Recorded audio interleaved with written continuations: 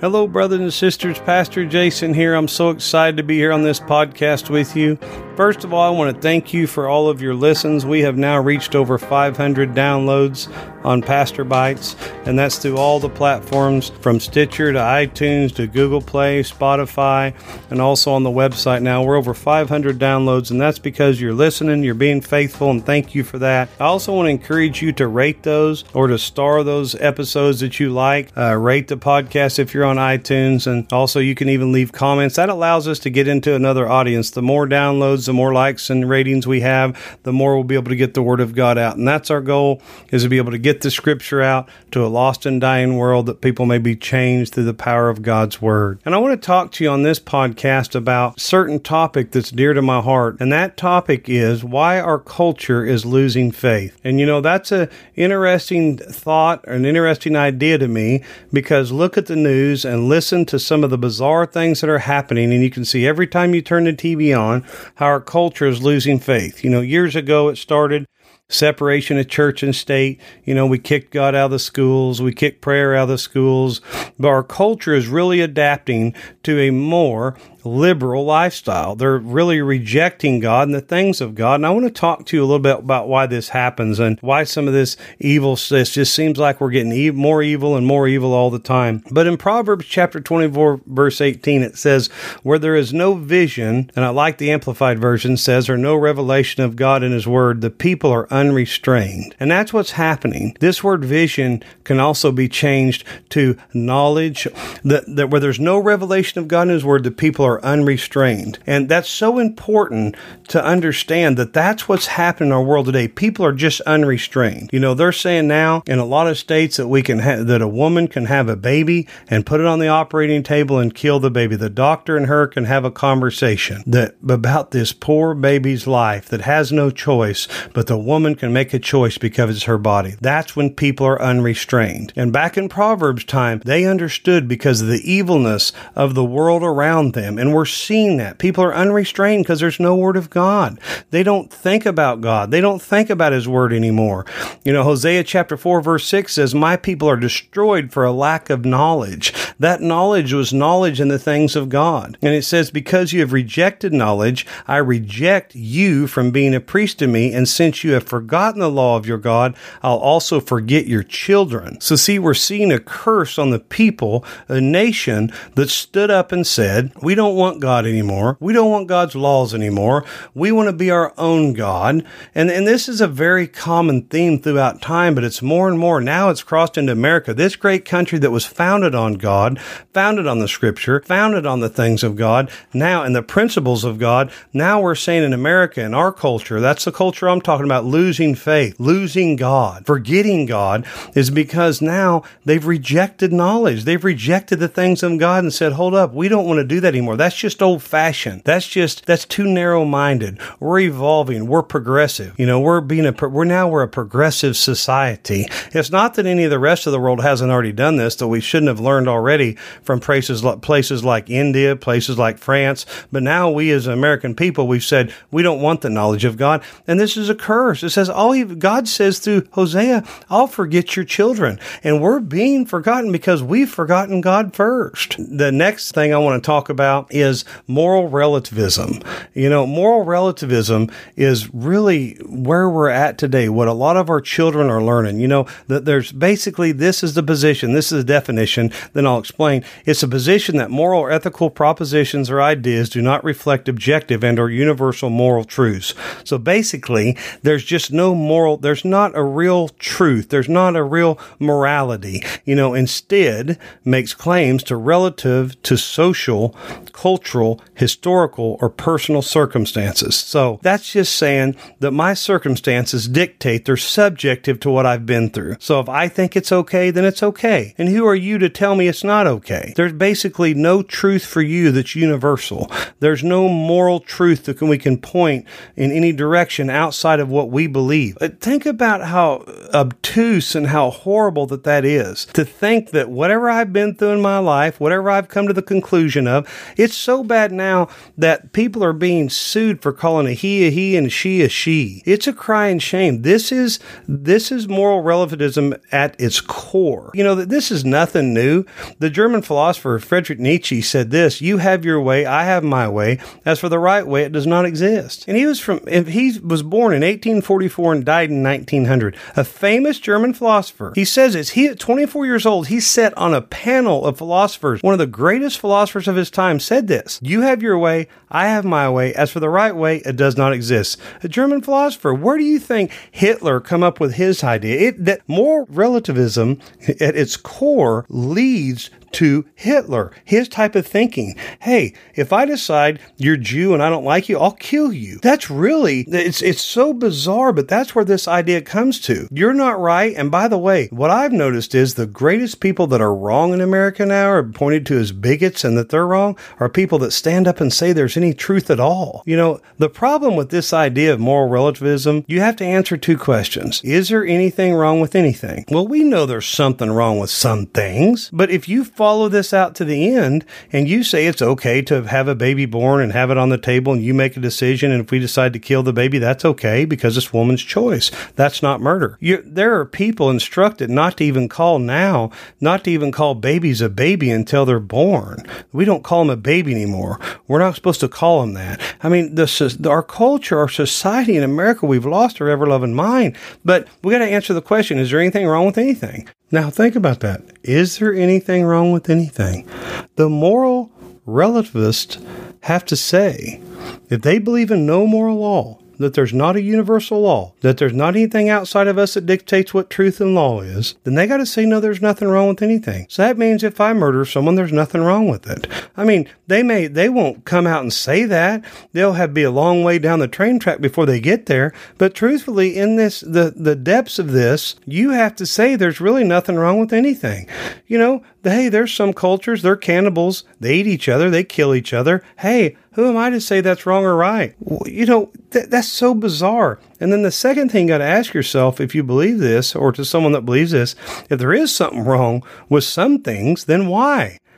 If there's nothing outside of me that decides it, if I don't like you, I can just kill you. If I don't like you, I can just rob from you or steal from you or treat you like an animal. You know, what are they trying to do? They're trying to do the same thing the devil did. This culture, this idea of no truth, you're hated if you stand up and say this is wrong or that is wrong. This culture, really way back in Adam and Eve's time, in Genesis chapter 3, remember what the serpent said, "You shall not surely die." The serpent challenged God's word. And remember, verse 4, that said, "The serpent said unto the woman, Ye shall not surely die, for God doth know that in the day ye eat thereof, then your eyes shall be opened." So he challenged the word of God and says, what I say is right. You know, God's not right. And then listen to this, "And ye shall be as gods, knowing good and evil." This thought process is seated in the depths of hell. Knowing good and evil. That's what the serpent said. And that's what society's trying to tell the Christian people. I have the right to know good and evil. You don't have the right to tell me good and evil. And it's so bizarre that we are buying into this. Our children are learning from school teachers. Now, I'm not against public school. I sent my kids to public school. But some of the stuff my kids told me, it was just heartbreaking. Some of the stuff the teachers, hey, they don't have to have a class on atheism. They don't have to have a class on moral relativism because the devil has evangelists just like God has evangelists. People that are teaching our children. Several of my children were challenged right here in our little town by teachers. Their faith was challenged, saying there is no God. You know, who do you have a right to say you're a bigot or you're wrong? And most of these teachers lived a sinful lifestyle they want to justify. But you know, in Romans chapter 2, verse 14 and 15. Verse 15 says this, "They show that the work of the law is written on their hearts, while their conscience also bears witness." This is the key scripture for battling this idea that there's no right, there's no wrong, there's nothing objective outside of me, but my truth is subjective to what I say, what I think there is. And this is the key scripture that I like to use. It says, "While their conscience bears witness." When I was a little boy, I was about 4 years old. I remember going down the grocery store. It was just a block from our house. And I went down there and I wanted a piece of bubble gum. It was all the way down the bottom shelf, but I didn't have the 3 cents it took. That tells you how old I am. It was 3 cents to buy a piece of that pink bubble gum that tasted so good. Remember, it had a yellow and red and blue package, and I looked at that gum and I thought, boy, I want that gum. but I didn't have 3 cents. So I decided, you know what I'll do? I'll just grab me a piece and take it and no one will know. So I took that gum and I took it out from underneath on the bottom shelf, put it down in my pocket and looked around a little bit and walked around and walked out of the store. Boy, I was happy. I had me a piece of gum. I was so excited to chew that. My mouth was about watering. I could taste that sugar already. I got behind that store and I took that gum out of the wrapper and put that in my mouth, and it was like I had a mouthful of guilt and shame. And I thought, what have I done? See, I didn't even understand really stealing at that time. And hey, I was young enough and everything was mine. The world was mine, whatever. But when I put that in my mouth, it was like just solid guilt. And I thought, oh no, I've made a mistake. I've stolen something. This isn't right. See, my mom wasn't there yelling at me, telling me I did wrong. The storekeeper didn't come out and scream and threaten to call the police. But I knew in my heart that what I did was wrong. And I remember I chewed that gum, and it was the worst tasting gum I'd ever tasted in all my life, because my heart, the law of God was written on my heart when I was a young man. And let's keep reading the scripture. While their conscience also bears witness. So it's written on my heart, but then my mind's also fighting, knowing, hey, you've done wrong. You've sinned. You've made a mistake. And then it says, and their conflicting thoughts accuse or even excuse them. Their conflicting thoughts accuse or even excuse them. So it is actually damaging. Dr. Caroline Leaf says this: when you do something that you know is wrong continually over and over again, you're actually damaging your brain. When I say these extreme lefts, extreme liberals, when I say they're brain damaged, they're actually doing damage to their brain. I'm not saying that lightly as a joke. They are hardening their heart. They're hardening their mind against the things of God. We now can't tell a kid if they're a male or a female. We can't say it's right or wrong to kill a baby. Everything's a choice. Everything's subjective. Listen, this is seated in the pits of hell. We need to be so very careful of this idea. There is a truth. There is a God. Well, why would they want to believe this? Why? Let's just entertain this. Why? Well, think about it. Because the fact is, if we know from right or wrong, then that means if we do know right and wrong, if we can say there's a right and wrong, that means it points to a moral law. And that's exactly what most people don't want to do. This culture doesn't want to say, okay, there's a moral law. Why? Because if you point to a moral law, it points to a moral lawgiver. Why? Because if a moral lawgiver points to a supreme ruler. In Hinduism, there's 33 million gods. 33 million deities. Think about it. There can't be, and some of them are higher, some of them are lower, some of them are equal. Well, there has to be one God that's more powerful. There has to be one God that's right, because otherwise there wouldn't be God. We're theists. We believe in the one true God. This points to a supreme ruler. People that want to live an immoral lifestyle in their own ideas, in their own thoughts, in their own hearts, and do evil, they don't want to point to a supreme ruler. They don't want to say, God has the right to say that I'm right or wrong. So really, when they're pointing at people, when they're pointing at Christians, they're saying, you have no right. Really what they're trying to say is I don't want to believe in a supreme ruler. They know in their hearts when there's something wrong, but they'll harden their hearts, and they'll harden their back, and they'll bow their neck, and they'll say, hey, I am not going to believe. You are wrong. You are narrow-minded. Who are you to tell me I'm right or tell me I'm wrong? And think about that statement. You're wrong. Aren't they making a moral law saying that they're morally better than the Christian is? Morally better than the person isn't that a judgment? Judge not lest you be judged, but isn't that a judgment against me? No, they don't want to talk about that. Friends, I don't tell people they're right and they're wrong. When I look at the scripture and I talk about something that's such a hot topic in our schools and such a hot topic in our culture, like homosexuality, I just simply go to the scripture in Romans chapter 1, verse 27, and it says, that men will be given over to not natural things, and they'll actually have love for one another. That men will love one another. It says it's wrong. It says it's not right. I can love the homosexual, but I can't say it's okay to be gay. It's okay to be straight. It's okay to be bi. It's okay to be a girl, but be a boy, and a boy to be a girl. That's horrible. That's not even right. Hey, why don't we just call it what we used to? Why don't we just call it sin? If I want to be given to alcohol and be a drunkard, then it's just sin. We don't want to call anything sin anymore. You know what? That is such a destructive thing. Think about it. So we just don't call it sin. We just don't call it death. We just let everybody do whatever and they fall off into a devil's hell and burn for an eternity. I was listening to someone talk the other day and they said, you really just want to talk about the love of God, and the more you love God and live your lifestyle, then the more people will see it. Well, that might be true, but sometimes God calls us to be able to be truthful with someone. Many times he says, you shall know the truth and the truth shall make you free. John 8:32. We need to be, Jesus was full of grace, the Bible says, and full of truth. But I'm afraid even in the church, we believe this so much that we can't actually use a solid truth. We just need to love people. Well, telling someone the truth is love. That's part of it. It's hand in hand. But Jesus was full of grace, full of truth. He had both things figured out. He looked at the Pharisees and he said, you're a den of whitewashed tombs. He said, you're of your father, the devil. Can you imagine walking up to one of these moral relativists and say, hey, you're like the devil? Can you imagine if a preacher did that and that hit social media, what the world would do to him? Jesus did that. He said, you've made my father's house a den of thieves, he told the Pharisees. The thing is that we got to be so careful. This thing of moral relativism is creeping into our schools, it's creeping into our churches, it's creeping into our society, and we're losing God, we're losing faith, we're losing the idea of the gospel, because I heard someone say the other day, I started to mention, it's just just live your life in front of them. Well, most people's not paying attention, but God gives you opportunity. God gives you time and chances after chance. Imagine if they had cancer and you were the doctor. And you just said, well, I'm not sure what's wrong, but you knew they had a tumor that could be removed with surgery. I'm not sure what's wrong, whatever you think's wrong. Won't you just look it up on Google? And you knew there was a tumor there? You would be sued for malpractice. You'd lose your license if you were a doctor.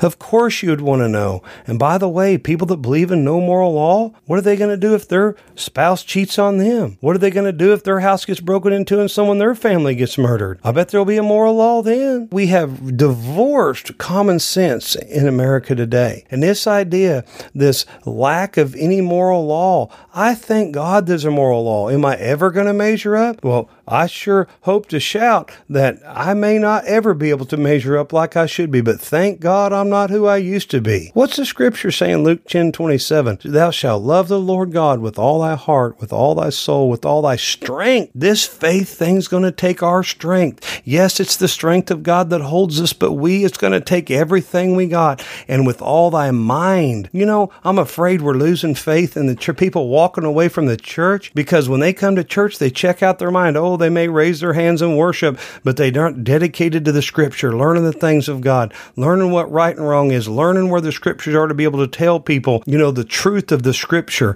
I'm afraid we've now checked our mind out at the doors and said, we just go to church to relax and cop a feel. No, we're to worship God with all of our mind and love our neighbor as thyself. Listen, friends, this faith thing, it takes work. That's almost a dirty word in church today. I hear people all the time, don't get people caught up on works salvation. Well, what did James say? He said, faith without works is dead. No, we're not saved by our works, but true faith, that substance, the substance that's in us, that hope that's in us, that substance will work. Faith will work. In the house of God, we've become anemic and we've become slothful in the house of God. Hey, friends, I'm not talking about one person. I'm talking about the church as a whole. I was so encouraged the other day. I went and taught that youth group at the youth camp, and there's about 10 kids that raised their hand and knew more than one scripture that had memorized it, and none of those kids were over 16 years old. I thought that was just amazing. I thought these kids have learned it. Well, what about us? What about us parents? What about us? What scriptures do we know? Whenever we say someone should go to church, do we know what the scripture says in Hebrews, that you should not forsake to assemble yourselves together as others have done? Do we know the scriptures? Are we learning those things? Are we learning what real truth is? Are we convinced deep in our spirit what's right and what's wrong? And will we stand up and say, that's not right, that's wrong? People are slipping off into the devil's hell, friends. We don't have time for this nonsense of what the culture tells us we should believe. We are peculiar people. We're to be set apart. Jesus said one thing for sure, you will be persecuted. You will subdue persecution. If you are truly doing the work of God, someone's not going to like what you're saying. Someone's not going to like what you're doing. Your family might not like what you're doing. But what about seeing souls saved? What about seeing lives changed? What about seeing people set free? What about seeing that? Friends, I hope this word's been good to you, and thank you for listening, and I pray that you shall know the truth, and the truth will set you free. I'm encouraged because I believe we have the answer. I believe we should know the reason, the hope that's inside of us, and I believe we can share it with all the world. God bless you, friends.